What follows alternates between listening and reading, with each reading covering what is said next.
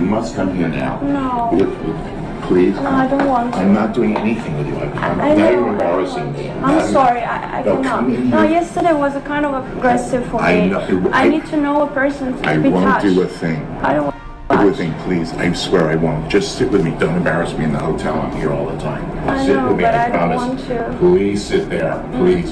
1 minute. No, I ask I can't. you. Go to the bathroom. Please, I don't want to do something I don't want Go to. to the bathroom. Come here. Listen to me. I want to go downstairs. I'm not going to do anything. You'll never see me again after this. Welcome to Politics, the fake news you can use. My name is Tim Batt, and I'm talking to you from Auckland, New Zealand. And I'm Jeb Lund. I'm talking to you from Tampa, Florida. That's my favorite bit of this podcast, when I can get a genuine laugh out of Jeb. Good to talk to you again, buddy. We had a long absence, and then we did a record, and we're back again. People will be shocked. Yeah, I feel I'm my concern, my worry, and maybe I'm off base here, is like when you get really good at making a dish. Like you get really good at making minestrone soup or something, and you get it to the point where it's automatic, and like you and your girlfriend, you don't know what to have that night, so you just make minestrone soup. And then like after about 6 months, you can just never make it again.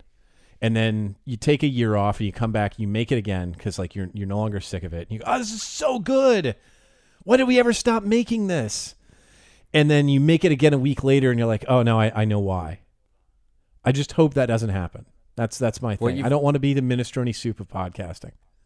I think to negate that, you've got to keep challenging yourself and adding new elements. And I've just found out that Jeb can do pretty good impressions, actually. And I've got a really big fly trapped with me inside the studio, so you might just hear random buzzing and me sounding very erratic as I try and dodge it. But I'm trapped in here with a blowfly, and I'm going to make Jeb do voices at some point. So that's something to look forward to. Look, I just want to caution you one thing. Don't, if you've, I know ordinarily when we're done with this, you like to just teleport over to hang out with Guy. Don't get in your teleporter. Not today. What? Wait a minute. What does that mean? Look, if you got a blowfly going around the apartment, it just feels like it's tempting fate. Oh shit! Very nice. Like, don't gotcha. go anywhere near a teleporter. Don't do anything with matter transference. In point of fact, just I've never seen The Fly, but that has reminded me that I need to watch that movie. Very good. Hey Jeb, listen. Sir. Huge week, big week, lot happening, but all of the news that has been dominating, and this is honestly the first time I can remember this being the case for quite some time, since way before the US election, the biggest news isn't inherently political. It's about something else, and that something else is Harvey Weinstein. Yeah, although, you could make the case that everything is political and that, everybody's arguing about it because there's so many ways to kick that football. That's true, and this isn't even such a curly or long line to get to politics, but it's still about a different industry that isn't politicians. Yeah, although, I mean, it's been fun to see everybody try to boost it. I mean, my favorite one today was, people may remember, they may have already forgotten by the time they hear this, that Rose McGowan got suspended from Twitter for, and it got written up by the left as like, a woman is being silenced by groups that are much more powerful than she is. And that's true to a certain extent. But the other fact was she posted somebody's phone number, and I've been suspended for half a day for that. I mean, Twitter's always been pretty automatic about that. But you saw that's literally doxing. That is what that thing is. Yeah, and all you have to do is get one report for it, and they see like the zip codes and then 7 digits after that, and they're like, or area code and 7 digits after that, and they go, okay, that's done. But you get to see both sides using the football, right? Like on the left, it was, oh my goodness, the powerful entities are silencing a woman who's basically cast, she's pulling the veil off of like this exploitive part of the industry. And then you had all the Breitbart ghouls lambasting Twitter for suspending Rose McGowan as well, because it was about free speech, which of course, their angle is they want to make sure that as many Nazis don't get suspended as possible. One, and then two, they seem to think that like this Harvey Weinstein news is going to be the thing that breaks the Clinton campaign, which is, incredibly cynical and gross, but like, it's just weird to see them like, well, we're going to totally leverage this McGowan thing and people will really believe that we mean it sincerely. It is a tricky old thing when you get an issue which is this serious and everyone is trying to use it as their own political vehicle. Just to catch anyone up, maybe you're listening to this in 50 years, which is a weird way to consume a podcast about what's happening in the news. But Harvey Weinstein has been splashed across the news for the last sort of 5 or 6 days because all of these A-list women, and now we're up to like 30 or 40 names now of these A-listers have come forward saying with basically rape allegations and sexual abuse allegations against Harvey Weinstein, who's a incredibly successful film producer whose company has made movies like Django Unchained and King's Speech and Silver Linings Playbook and won lots of Oscars, worked a lot with Quentin Tarantino. And suddenly everyone has come forward. Rose McGowan sort of kicked this thing off, right? Well, I guess she had initially, like, part of the reason that she isn't named in Ronan Farrow's piece in the New Yorker is that she had initially made a complaint and then got a legal settlement with his attorneys, and so she can't say everything. But she, so like in a way, she was one of the people who kicked this off. I mean, her initial assault, I mean, if you want to call that kicking it off, is like 98 or something, like really far back. So for people who aren't in the States who are listening to this, can you even, in a really sort of wide way, just explain what the legal situation is? Because I feel like America, you guys treat libel and slander quite differently to everyone else, and it creates this incredibly protective environment for things like this where they just simmer and no one's prepared to come forward because there is like huge litigation potential for people to just get fucked up and chewed up by the machine if they come forward and name their abuser. They can sort of get lawyered out and their whole lives can be ruined. Well, there's that, but it's also, you know, I mean, I think the bigger issue, and Corey Robin, who's a political science professor at Brooklyn College and has a wonderful book that I recommend everybody called The Reactionary Mind, which is kind of a history of conservatism. But he had a good bit today, I think, on his blog where he says, you know, the bigger thing is like the allocation of resources and power and everybody reacting to that in this individual way and not in a collective way. So you get, you know, when somebody like Harvey Weinstein says, okay, you know, I control the access to Hollywood for you. I'm the person who can or can choose not to make you a star. You know, the people with nothing, the people who have no Q rating, who need to be made by Harvey Weinstein, all look up and wonder why Judi Dench and Meryl Streep and Gwyneth Paltrow and Angelina Jolie, why they don't blow the whistle on Harvey Weinstein, because they have all the money and access already. It's not going to hurt their careers. And then, of course, the women on top say, well, why don't the women on the bottom who don't have a career to lose, why can't they say something? And in both cases, it's a rational response. But what it does is it diffuses the responsibility. It makes it, you are capable immediately of perceiving your own self-interest and perceiving how easily somebody else could sacrifice theirs to make a statement, and you hope that somebody else will do it. And that's how guys like this coast, in addition to having this massive legal apparatus where he can afford to bleed you and your family and everyone who cares about you white legally for years in a litigation. Yeah, I have to say, this is the first time I've ever heard an argument for people like starting out their careers as being the assumed spokespeople for these sorts of abuses, and that the sort of charge should be on them to come forward rather than the more empowered people who are further on in their career. And I have heard some assessments of this whole situation that why it's coming out now is because Harvey Weinstein's basically power is on the wane. But there's a couple interesting things that are going on with this. I actually, in the interest of balance, I jumped on Breitbart.com this morning when I woke up to see what they were making of it, and they're trying to get Ben Affleck involved in this whole firestorm as well.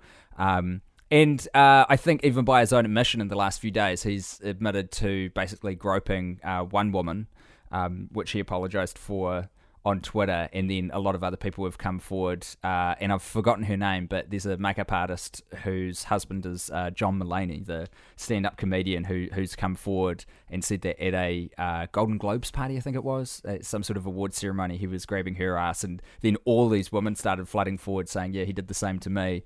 At the same party. Buttman. Yeah, literally like at the same event. It wasn't just like over the course of his career, it was like No shit. There was a at bad the same night. Globes party, really? Yeah. So the whole and undeniably that is awful. But the allegations that have come forward about Ben Affleck of quite a lower magnitude than the historic, planned, sort of institutionalized rape allegations that are coming forward against Harvey Weinstein. But anyway, look, it's just more of that thing of everyone trying to hitch their political cart to the wagon that's taking off. But do you kind of agree with this assessment that it's coming out now because Harvey Weinstein is less powerful than he used to be?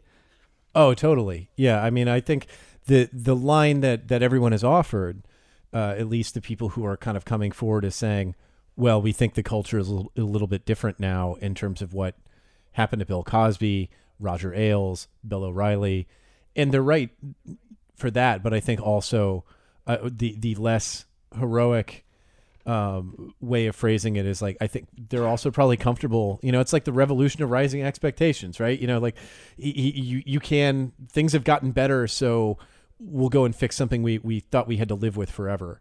I think I don't think that it sounds as good, so it's probably not getting fronted as much. Nobody likes to admit that they've been this cowed this long and they're only now coming forward because the opponent is weaker and not because they're stronger.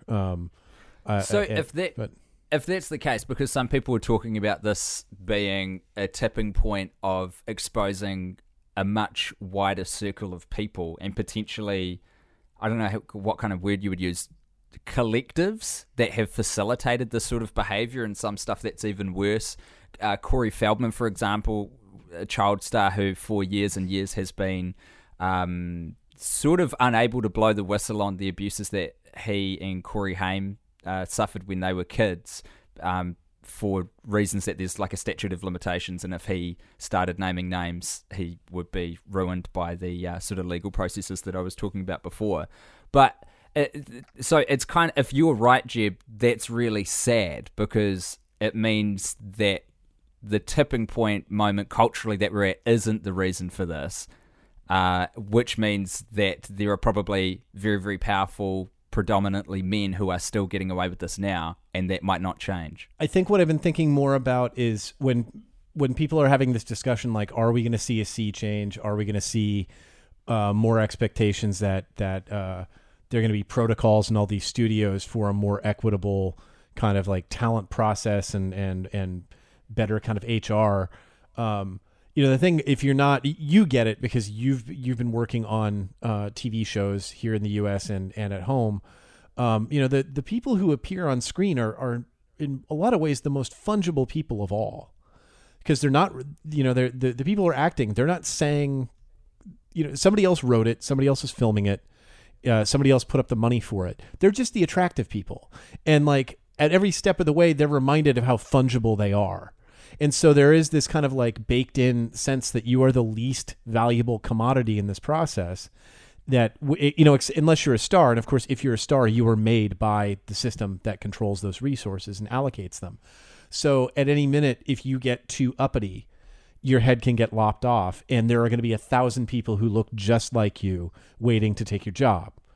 It's not going to be as simple as like Dick Sargent and Dick York switching places as Darren on Bewitched. I mean, not everybody looks exactly alike, but if you want to get a Heath Ledger type, there's 10,000 Heath Ledger types, at least physically. Maybe not in terms of talent, right? But like you can wait, you can build it, but there's 10,000 of those in America alone.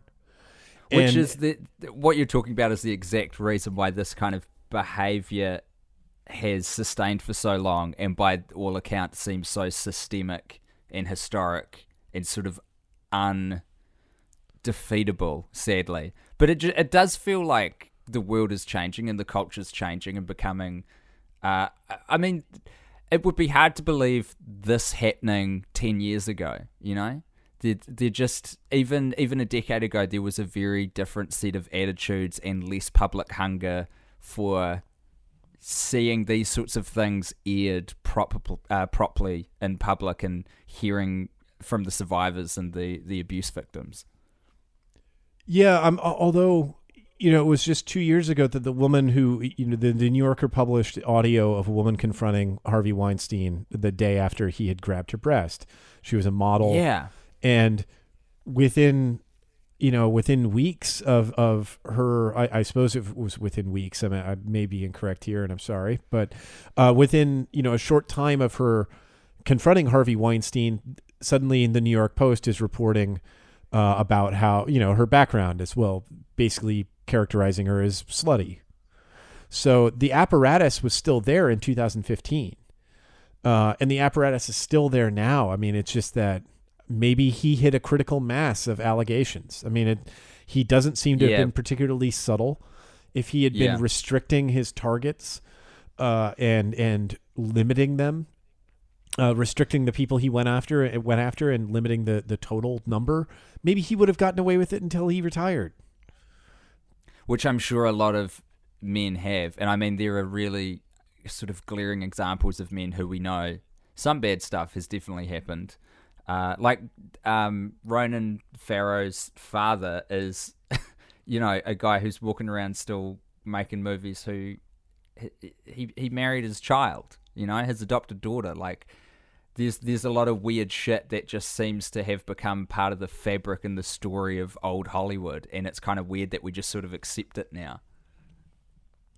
Yeah, but and maybe these things are getting overturned and reassessed in light of cultural changes. That's my hope, anyway. It's my hope too, but at the same time, you look at what's happening with Facebook right now being investigated by the Senate or being asked to testify by the Senate. They went ahead and just did whatever they wanted, even though they knew that some of the stuff they were some of the things that they've been doing and the way they structured their company and Twitter to the same extent, the way they've structured their company hurts other people. But what are you going to do to stop them? They don't feel like it. They want to make money. They want to make it their own way. The whole point of becoming fabulously wealthy for people who aren't naturally physically beautiful and charming, and the whole point of having the money is to control the behavior of others who normally wouldn't pay attention to you. I don't know. Like I feel like there's no shortage of sociopaths that accrue power to abuse it for certain purposes. And in Hollywood, it's sexual conquest, and in tech, it's just to prove that nobody can stop you. I don't know. Like that's like such a macro take, but that's kind of where I'm at. It's probably fair, but it's very depressing. And as an optimist, I am just attempting to, counter it. I just looked up the woman's name. I'm probably going to muck up the pronunciation, but Ambra Batalana Gutierrez is the woman who... It was a fucking interesting situation what happened with her, because she was allegedly abused by Harvey Weinstein and then went to, I think it was the New York Police Department, and just very, matter of fact, as she should have, laid these charges with the police, and the police set her up with a wire, and she went back in, which is where that recording that we now has been made public by, I think, the New Yorker. That's where that came from. And the police did not, or I'm not familiar with the American legal system of who's supposed to press the charges, but if it's like the district attorney, or if it was in New Zealand, like it would be potentially the police that would press charges on behalf of someone, and if it wasn't the person themselves. I don't know how it works in the States. But whatever it was, they deemed for whatever reason that the case wasn't strong enough to press charges with this incredibly damning audio recording. And as you say, that only happened a few years ago. Like, that was very recent. And that's so incredibly disheartening that you can be an abuse victim with cold physical evidence, bring it to the authorities, and they still sit on their hands. Like, that is... And I think that's the reason why I can't even remember who I was listening to talking about this, but it was a journalist, and they were sort of talking about these... people within the police department, how this leak has gotten out to the media is because there were cops in that office who were just so incredibly frustrated and just absolutely angry about the fact that charges weren't pressed even with this tape existing. So that's disheartening. The completely flabbergasting part of that was she went to a meeting with Weinstein, who then turns octopus arms and is trying to grope her every which way. And then she leaves, and she immediately goes to the police, and then he calls her to set up a get-together with her. Why? And he doesn't know while she's with the fucking police. So like they're listening to the call. Jesus Christ. And then the sort of a tie-in to depress you, right? So in the U.S., the district attorney has to brings the charges. The district attorney in this case in New York is Cyrus Vance Jr., who was already the subject just 2 weeks ago, maybe not even that, of a very long piece in the New Yorker, not very long, but a substantial piece in the New Yorker reported by the New Yorker and ProPublica and I think a local New York station on how Cyrus Vance Jr., the Manhattan DA, had declined to prosecute the Trump family for misrepresenting the occupancy of a building, their Manhattan Soho. Oh, yeah. There was like a fraud allegation where they were basically telling everyone it was, there's one apartment left, right? I mean, I'm paraphrasing. It was like the actual situation, but its max occupancy, I think, was maybe 25 or 30%, and they were claiming that it was already 65% occupied. So he declined to go after them, and then right after that, one of the Trump family attorneys bundled, I think, $35,000 in donations to the election campaign of Cyrus Vance Jr. So that's a twofer for him in terms of New York media and dropping the ball on what would seem to be his job. Yeah. That's kind of what he is being paid to do. So it sounds to me like you think, Jeb, that on the balance of everything, you don't anticipate the ball to keep rolling and other names to be named and heads to roll as a result of this. Do you think it's probably going to stop with Harvey Weinstein, who's now been disowned by his own company, will probably get charges pressed against him and hopefully will be found guilty on some stuff and maybe go away for a while? But you think that that's where it's going to end? I think there may be more people at the Weinstein company, that more people on the board who clearly have no excuse for not knowing or have no plausible line that would make somebody assume they didn't know. I think they might go. And I don't mean to sound wholly negative, right? Like every one of these pushes us further toward going, this is totally unacceptable. And, it's an incrementalism that seems so disappointing at the time. And obviously it's nowhere close to what justice is.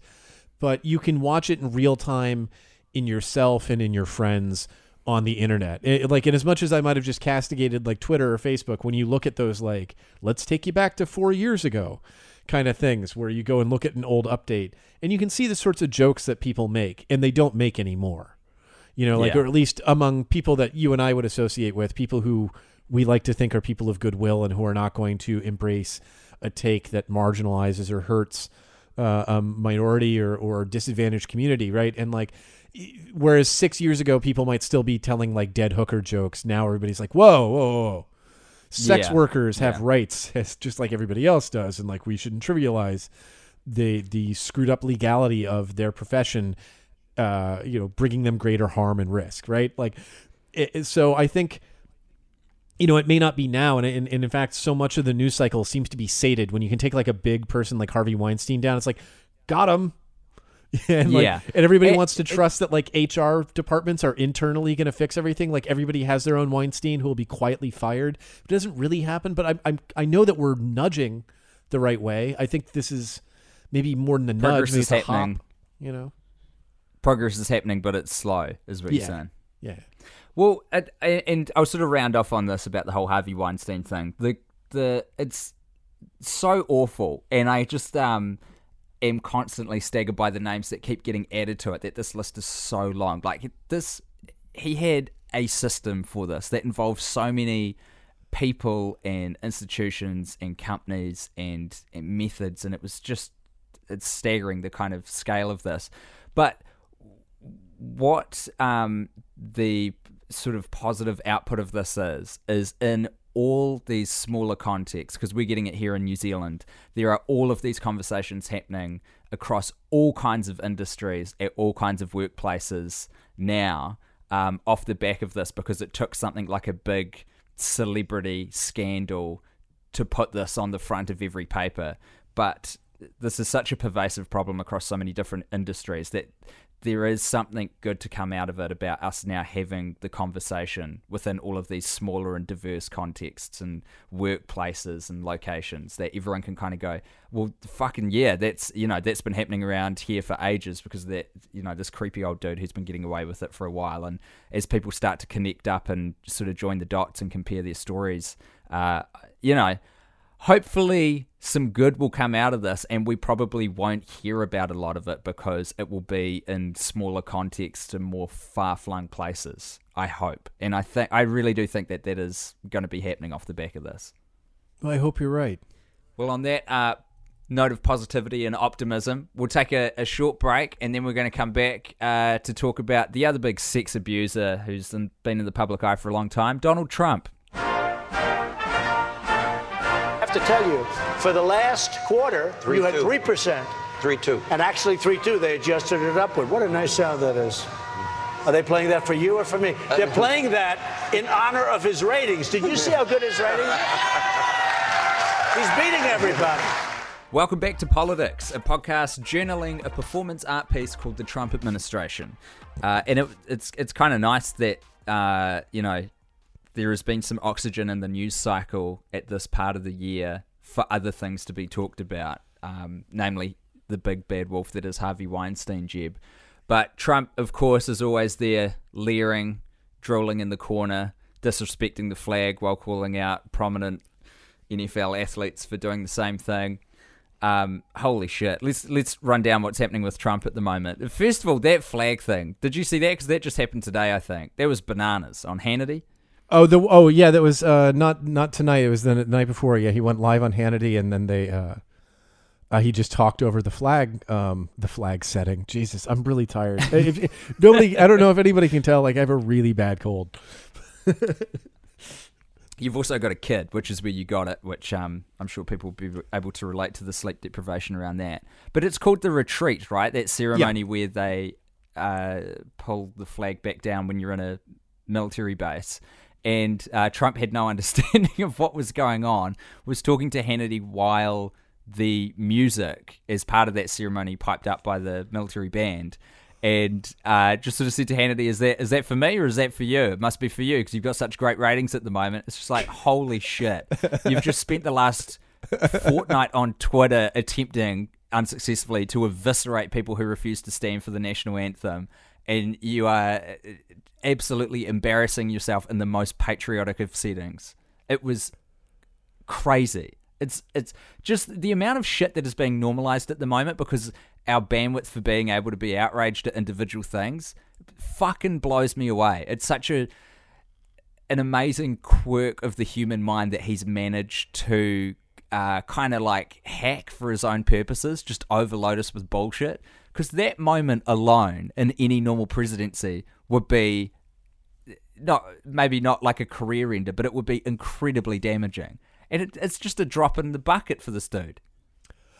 I feel like that would only be a problem if a Democrat did it. I mean, because it's the Republican rules, right? Like nobody, if the perfect example was a couple weeks ago, the Senate just almost uniformly passed an $80 billion addition to the military budget, right? And like Adam C. Johnson, who's a blogger out of New York and solidly lefty, was comparing like how many things you could put in there. You could put in like, 3 National Endowment for the Arts, 2 Justice Departments, and you're just going through all these agencies that can be funded multiple times over with that same amount of money, right?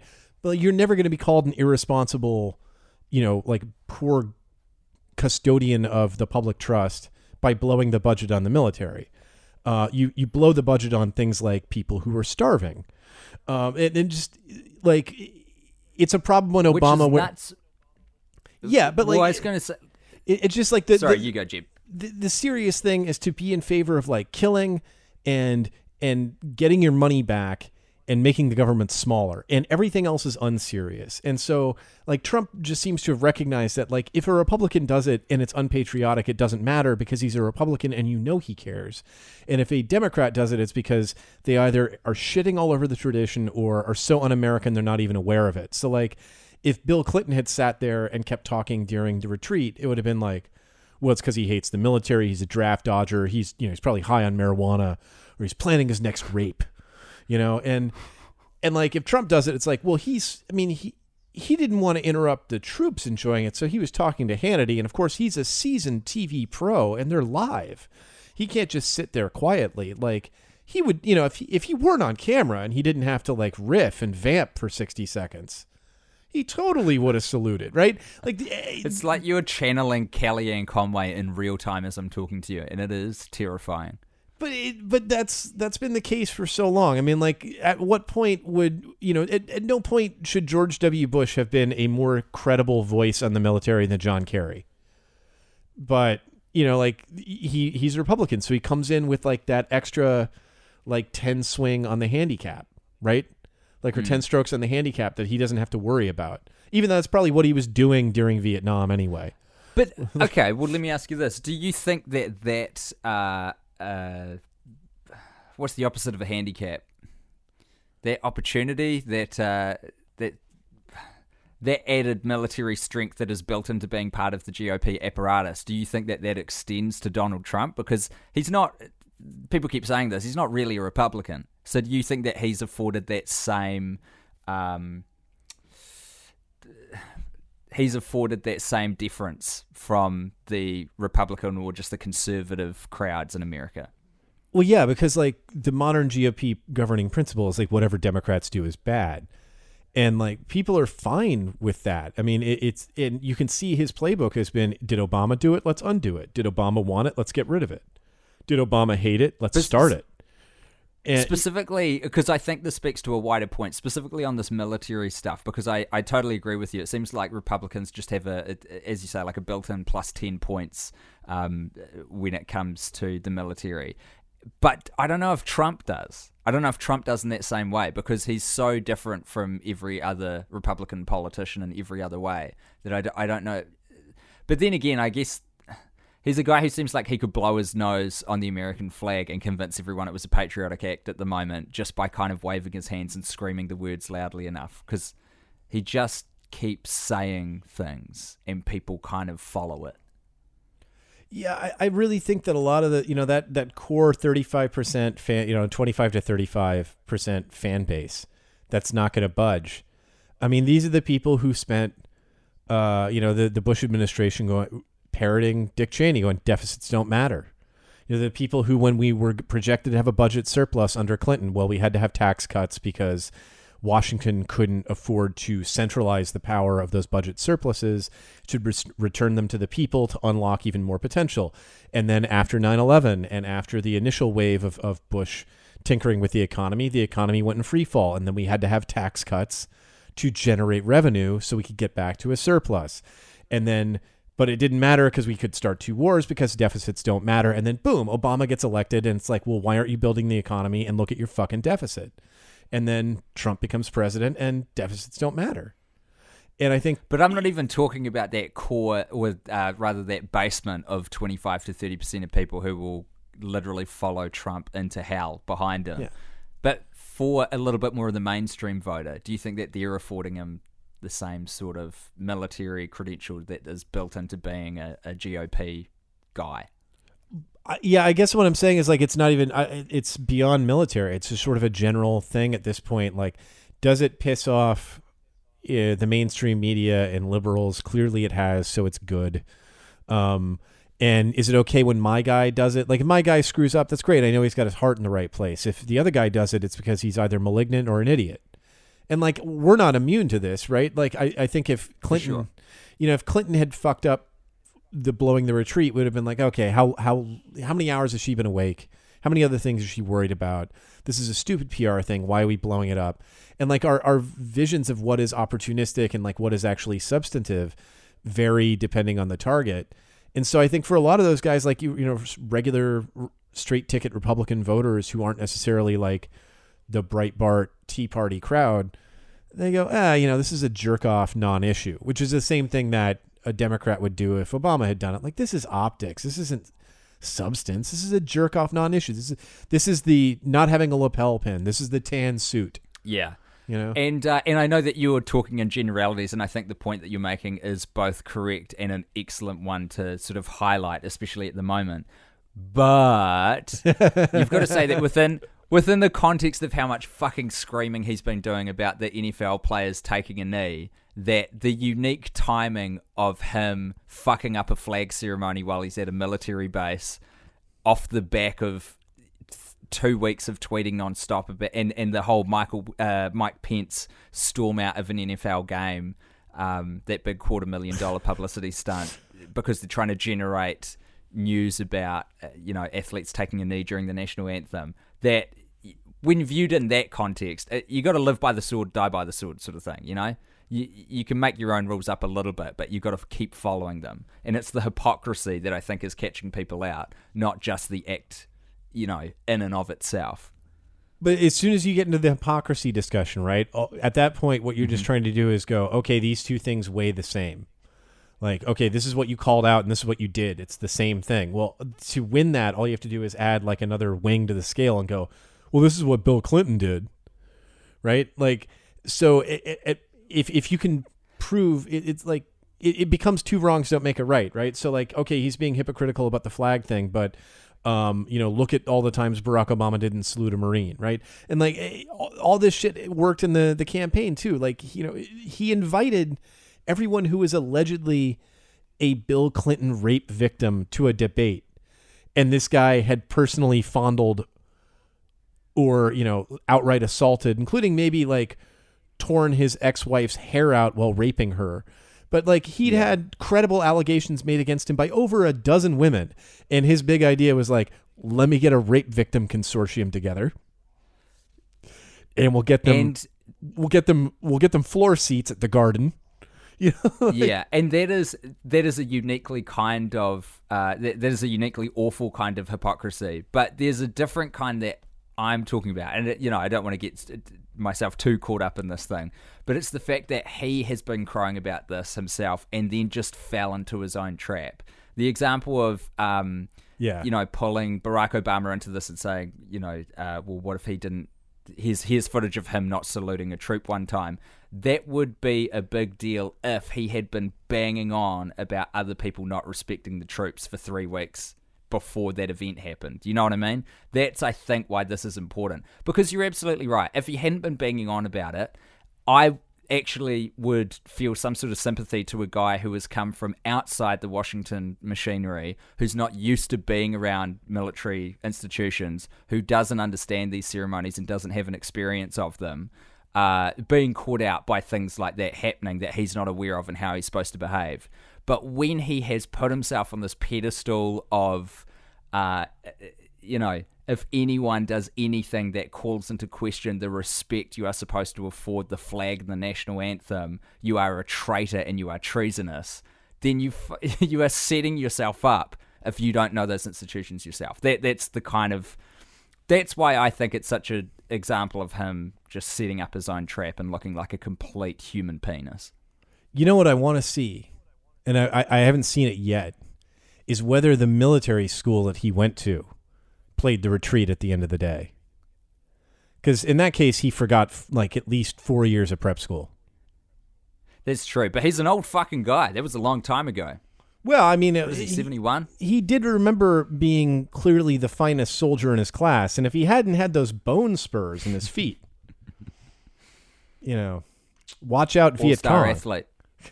Could have been a pro football player. Hey, the other big Trump news that happened this week, Jeb, was a big piece in Vanity Fair, which was describing the president as unraveling. And what was the headline of that piece written by Gabe Sherman? I've forgotten. But I don't remember the headline. he was saying that he hates everyone in the White House. Yeah, that's right. Yeah. And there's been a lot of rumors swirling about John Kelly, who's his chief of staff, who I just saw before we started recording has come out and publicly denied the rumors that he's either getting fired or about to quit, which is good, I think, for the country and for the world, that there's a little bit of stability being kept there. But yeah, it was such a great press conference. Like my friend Dave Roth had one. He had a comment about the Tillerson one, where Tillerson came out to like not talk about calling the president a fucking moron. And said like, well, I'm going to keep working here. And I think Dave's comment was something like, hi, this special event that I have convened isn't important. It's just for me to tell you how extremely normal and good my boss is. That was literally the purpose of that press conference. That was amazing. He convened it off the back of that article being written up. And then, I think he said, look, I want to address the core allegation of the story, which is that I will not be quitting, and Mike Pence didn't have to convince me to stick around. And then, God bless, I can't remember who the journalist was, but a woman asked him directly. She was like, do you want to sort of answer the allegation about you calling Trump a moron? I'm not going to get involved in that. Yeah. It was fucking beautiful. It was like, yeah, you definitely called him a moron. And then came out that he called him a fucking moron after Trump said that he wanted to increase the nuclear arsenal tenfold. It's just like, yeah, the hits keep coming. But in terms of the story that was written up, I'm sorry, like the fact that it's so great that we're in 2 weeks in a row where like a senior member of the administration is like, I'm totally gonna keep doing my job. For real. Yeah. I've called this press conference to let you know that I'm here. And I'm still here, and I'll probably be here next week too. It's important that you write that down. But this Vanity Fair piece was painting a picture of a man unwinding, and mainly John Kelly, by the sounds of it, trying to keep a lid on him. It sounds like John Kelly and Mattis have formed quite a tight relationship where they are trying to keep the lid on this thing while it is boiling over, and Trump is unraveling. And that is the picture that this long piece was painted, or this piece in Vanity Fair was painting. How much credence do you think we should put on that reporting, first off, this palace intrigue stuff? I would put on that a lot, because actually there are 3 different pieces now. There was one that came up before that, the Sherman one, that was in Politico, that was talking about how aides have set up, they quoted it, the term they used was guardrails around the president to basically steer him away from things that upset him and steer him to things that comfort him. And when he demanded something instantly, when he'd say something like, decertify the Iran deal now, they'd say, well, we can't do it right now. We have to do it a week from now. And with the hope that he would forget about it. And it really, like, every single description of this, and like the analogy was used in the original piece, like about dealing with a toddler, it is exactly like dealing with a toddler. I mean, Who was the Republican lawmaker who tweeted out that he's in a feud with at the moment, who tweeted out someone missed their shift at the daycare center? Bob Corker. Senator Corker. Bob Corker. Now, this thing seems interesting, this feud with Bob Corker, because Bob Corker is a Republican saying this, which, for some people that I'm listening to, has signaled a sea change, making it okay for other Republicans to start making this kind of commentary, which apparently has been going on the whole time behind closed doors, but now might be starting to come from, out publicly from people who are serving on the same party. Now, I know that Bob Corker's not up for re-election, which is kind of a rare position to be in, so he can just burn everything down around him as he goes out the door. Mm-hmm. But do you sense a change in what senators and Congress people from the Republican Party are going to be able to say, and what they will be saying in the next little while?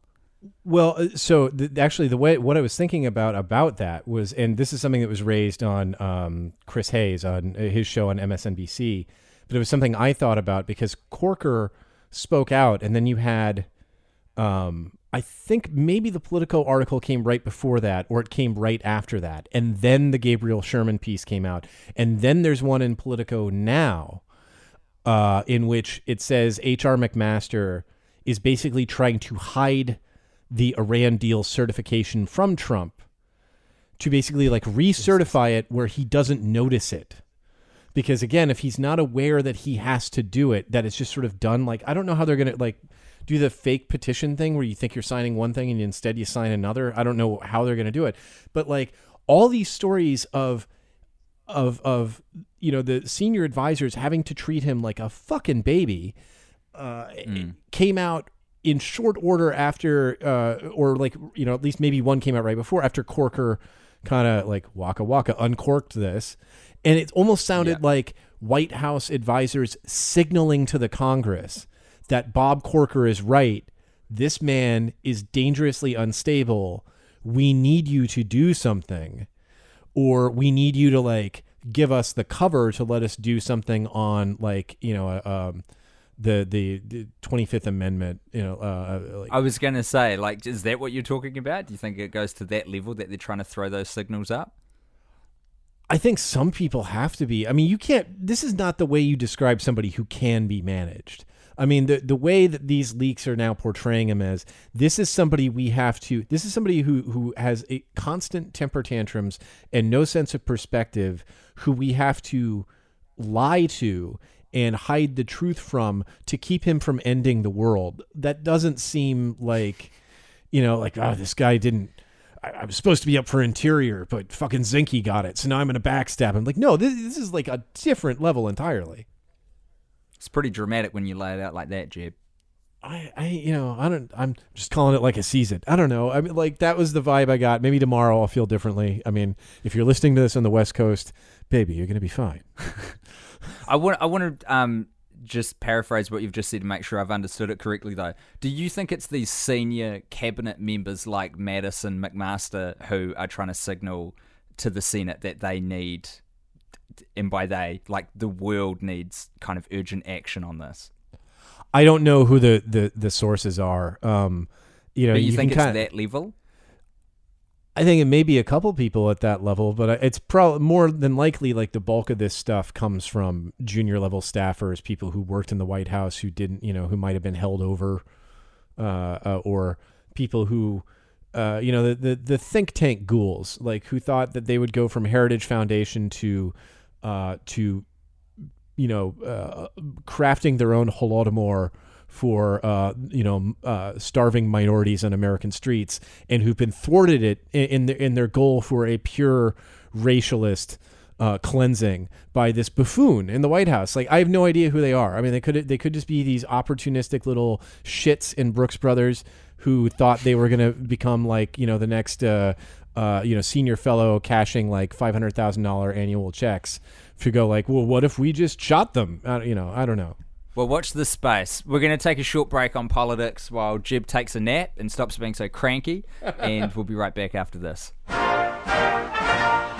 Obviously, this is not a long-term fix, and the president has more or less admitted as much. He did, of course, try to get real legislation passed to overhaul the overall industry, and that failed. But in the short run, what he's going to be able to do is say, well, we're trying to fix Obamacare here. That's just the political solution. I think there are a lot of people out there wondering what this is going to mean for their health care, and that's an open and dangerous question. Welcome back to Politics, featuring the only sane dicks in an insane dick world. That's you and me, Jeb. I would like to portray myself, at least for the duration of the Weinstein foo-for-ah, as a dickless American. I like to believe that really most of my interactions with people are fundamentally dickless interactions. How would you otherwise describe a dickless interaction, if you couldn't use that word? I would say like I don't know, like completely asexual, like a like waspishly polite. Interaction. What? I don't know. WASP the insect or WASP the acronym? White Anglo-Saxon Protestant. Yeah, I mean, just very, very like I would like to project to you for your own comfort the sensation that I am afraid of intimacy with you as a person, or like and that intimacy extends to things like your politics, your religion, the cost of your home. Really, like how well your students are doing. I'd like to know as little as possible about you, and I will convey as little as possible about myself. Well, as a millennial who exists almost solely online as an identity on social platforms, I'm all for that. You're speaking my language. Hey, some breaking news happened just while we were in the power nap phase of this podcast before we wrap up. So there's some healthcare goings on, Jeb. Right, yes. So right before we hopped on here, apparently Politico broke that Trump has signaled that he is definitely. So we talked about this a little bit last week about how he's sabotaging the ACA. He's definitely not going to continue the subsidies that cover new enrollees to the ACA. So now there's like this multi-prong attack. They've got they reduced the advertising for signups. They reduced the span of time in which you can sign up. They're now scheduling regular maintenance for the sign-up web pages on the weekends. So when people are least likely to be working, they can't actually go and shop for healthcare. And it's for hours at a time as well, right? Yeah. No, I mean, downtime on those websites it couldn't be anything other than intentional. It reminds me of the start of The Hitchhiker's Guide to the Galaxy, where Arthur isn't aware that his house is going to be bulldozed for a bypass, and the construction guy says, like, the plans were up in, the town council for months. And Arthur says, it was in a it was in a basement floor serviced by a broken staircase behind a door marked "Beware of the Leopard." Right? It's the exact same thing going on. And then on top of that, Trump has interfered, like he deliberately interfered to spike the Iowa exchange. Iowa, they got a taste of Obamacare. They decided they liked it. It's weird when people find out that there's a mechanism that prevents their dying. They're usually in favor of it. This happened again for some reason in Iowa. So even conservatives in Iowa wanted to monkey with the exchange to get it to work. And Trump came in and just vetoed that. So then this is kind of like the last straw. I mean, there are other things he can do. I'm not that well versed in the ACA, and I'm sure like Andy Slavitz or Topher Spiro, those guys who usually cover it on Twitter, probably have got like all the other targets he can make. But this is a big one, and now we're up to like 5 different things he's doing that's trying to sabotage it. So, if he can't have repeal, he can create a kind of phantom repeal where it implodes without ever being dismantled via a legal process. If it wasn't so important, if it wasn't healthcare, it would be hilarious. Just the level of absurdity that he is going out to attack something that is quite popular with mainstream voters. Yeah, and I think what this is too is like, if you're the sort of person who is going to vote in a Republican primary, you're going to be on the Trump agenda, and this satisfies that base. And then for the people who aren't the hardcore and who don't feast on this kind of like, I'm searching for a term here. I'm going to go with murderous spite. If you don't get off on that, you're not going to notice. I mean, ideally, maybe that's the gamble here. That's what my bet would be, is ideally you don't notice, because this starts to implode after 2018, because it's going to take about a year for all the negative effects to hit everybody, right? But in a year's time, if they've obscured it that long, they retain control. They can, monkey with the, they can continue monkeying with things and hope that in 4 years they can win. In 2020 they can win purely on money, or maybe they can just, they'll have prevented enough people from voting by then that it won't matter. I don't know. I want to float a suggestion to maybe to Donald Trump himself, who I know will be listening. Friend of the pod. If you could, friend of the podcast, if he is the politic. If there was a way that you could retain the ACA, and instead of everyone calling it Obamacare, you simply retitled it Trump Care, I think that would satisfy everyone except for Paul Ryan, and no one really cares what he wants at all. The people who are following Trump's agenda, and that 25 to 30% of voters who will follow him into hell that we were talking about before, they will be satisfied, because I am not at all convinced that they have policy ambitions whatsoever. Trump certainly doesn't. He just wants to be popular. Obama wouldn't give a shit. He doesn't have the kind of ego that requires his name being on things like Trump does.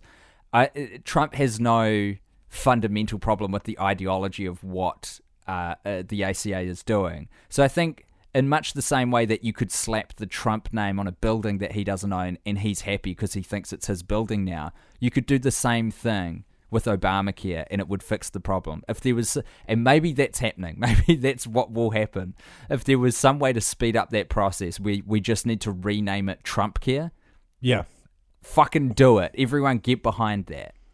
Well, that was, I think this is something you and I were both talked about multiple times before the election, was that Trump is so protean and so uncommitted to anything except his own personal enrichment, that one of the things that did frighten me was that all this guy has to do is do a couple, co-opt a couple liberal and populist ideas, and yes, he would build to kind of quell the outrage. Yeah, like if he had meant that $1 trillion infrastructure bill idea, if he had meant that by not by giving more tax breaks to wealthy corporations and then paying them no bid contracts, if he actually was going to tax like put a surtax of some kind on high earners to float this and employ a bunch of people, they would have cleaned up at the midterms.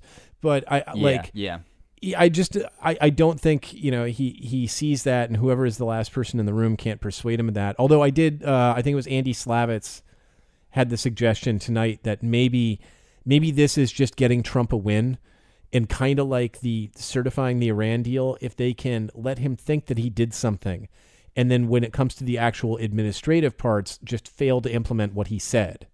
Like, I'm going to defund these subsidies. And then they're like, yeah. And they kind of just walk it back to, well, we're not going to add anything to them above like what we're absolutely obliged to already spend. And then not tell him that was already the case. Like, that's just how the law functions.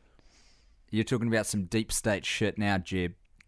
I don't know. This shadowy organization that's got to placate the president so they can get away with their horrible globalist agenda. Well, I'm just saying, like, there may be a troika of like deep state actors at work here, but we have to hope that they can hold the day until Jared gets back from fixing Israel and Palestine and comes over and can just finally, start cracking skulls.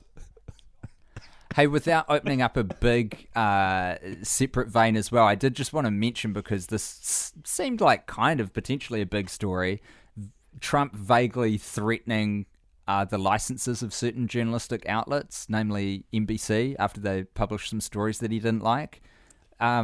Number one, what the fuck was he talking about? Number two, should we pay any attention to it whatsoever? And number three, do you get any sense that he may have violated the First Amendment simply by making the threats themselves? Well, what he's talking about isn't real. They don't have those kinds of licenses. So there's nothing he can yank. I do think it's a big deal because it's further intensifying and mainstreaming a 50-year-old project. I mean, the idea that the press is the enemy is ingrained in conservatism for 50 years now, but it has never been so nakedly, just brazen in its capacity for silencing. Now, like the Nixon administration did kind of say, like, well, maybe these outlets should not be able to publish things, but they weren't they weren't going all in on, like, well, maybe we need to write a law that says we can censor them.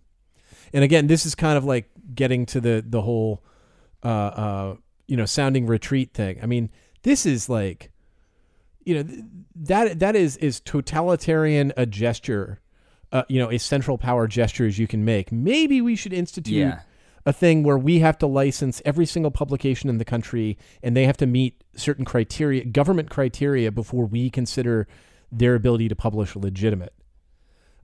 Any conservative who goes along with that, and isn't like screaming bloody murder at that, is a huge piece of shit, and that's going to be almost all of them. But the symbolism of that was what struck me, right? Because whatever Trump says doesn't hold much weight at all, that there will be any action to back up, whatever idea has just come into his head.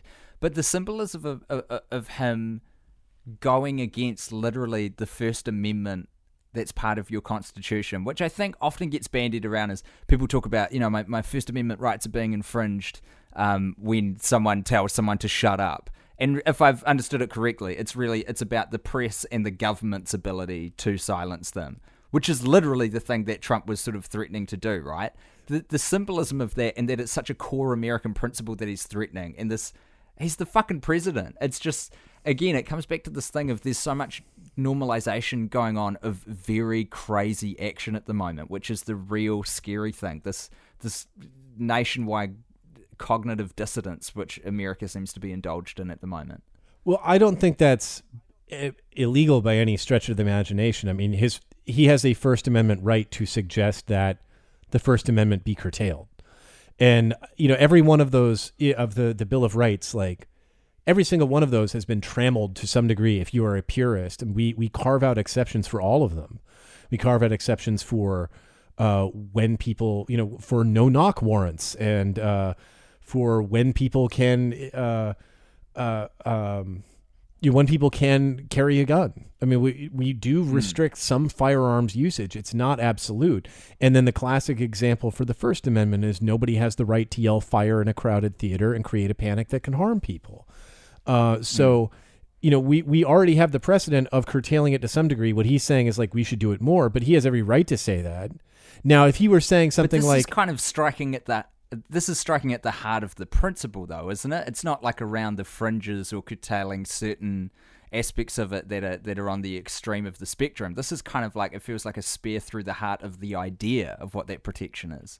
well, but that's something that's been practiced by multiple democracies in time of war. I mean, you can argue. I mean, there's already precedent for inhibiting the right of the press, and by giving them special license to print in times of national security crisis.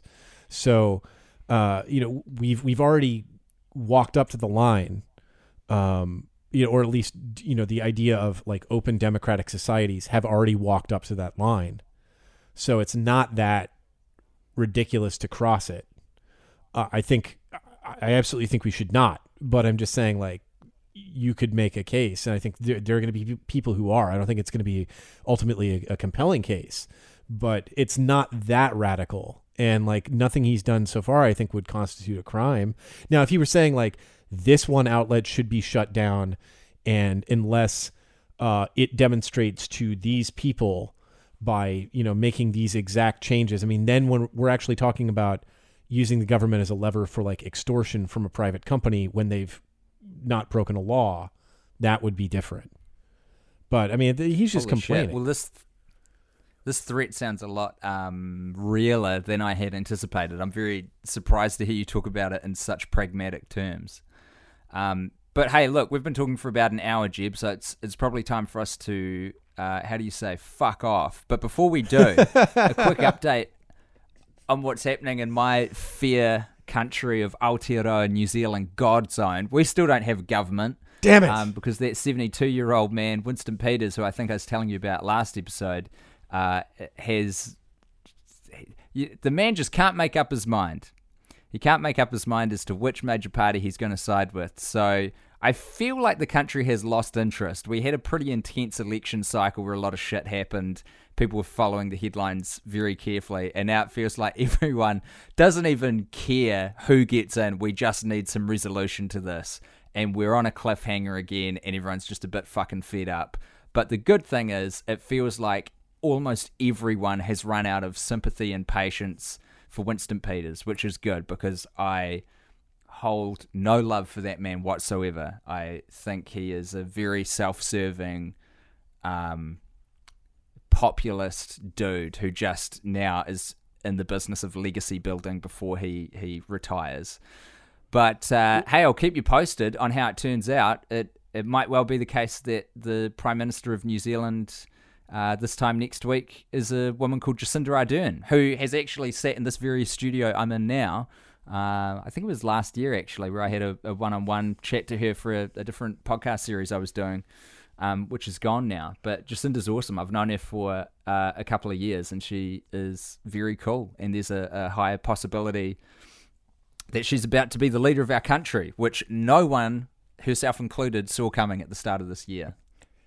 And that's why we need basic certification, things like publications and podcasts, to let people listening know where their allegiances lie. I'm not saying that we need to restrict their speech, but what I am saying is that we need to color code what kind of paper they can use to let them know who they're owned and operated by and who they're working for. Well, I'm just saying that as an anarchist, we need to defend this setup with Bitcoin. I'm going to get a wallet together, and we need to take the shit underground. Jeb is the enemy, everyone. I am the one true savior. I did have one question for you before you go, and this is a very important question. What is the most hilarious outcome that can come from the forming of the government? Like, is there something that can happen that punks this guy? Yes. Okay. Well, not necessarily that punks this guy, but that punks the country. There is, it's conceivable, and it's incredibly unlikely, but it is conceivable that Winston Peters could become the Prime Minister. That could be a chip he's using to negotiate with the major parties with, which would be funny because this is a man who couldn't even win his own electorate seat, which he went for. So his own region, he's the head of this party, which is about to crown the new Prime Minister. He couldn't even win that. it's not going to happen. Both parties have discounted it as a possibility. But like technically and legally and as a feature of the system that we have, he could be Prime Minister when his party got less than 7.5% of the vote. See, this is what I would hope for, right? Is like he's so consumed with his issue of legacy that he makes too many compromises just to get the PM-ship, right? And then he's done in 100 days. Like that, because that would be, you know, that's the peak Schadenfreude thing, is like he finally gets it. You know, his picture is going to go up on the wall. They can't take it down. You know, like when kids are in their, you know, their kindergartens and they've got the pictures of all the prime ministers ringing the room, and then the ABCs in like capital and lowercase cursive, you know, and they just memorize it. He's on there, but he has to sell his soul to get there, and he's done in less than 4 months. It all comes crashing down. I mean, that's your like reverse House of Cards scenario. That's what I would hope for. Completely possible. I don't know. And then New Zealand gets some fun by-election situation, I guess. I gotta have Probably something. not actually. I gotta have something to root for here because I can't vote, and I don't have Peter Thiel money, so I can't just sort of like go, hey, I'm New Zealand, I'm just one of your citizens now. That's just a thing. I'm going to be here soon. You know, I can't do that. Although I would love to. It looks like a gorgeous country, and there are evidently lots of people like you in it, but I just can't do that. So from afar, I have to just hope that it burns down. I mean, at least his career does. Thank you very much. New Zealand, I want everybody else to be safe. The fires aren't going to take us, Jeb. In about 3 years, the ocean level will consume New Zealand as an island nation. So I'm going to continue to see out the rest of my days here at an ever-expanding beach situation that we've got. Lovely to talk to you. And hopefully we will get another episode out lickety-split like we did this time. See, no one thought we would do it, but we did. We had another one up in a week. But we had to do it. We had to do it, Tim. Yes! All the promises we've made have been fulfilled. Goodbye, everyone. See you in the next one. Bye-bye.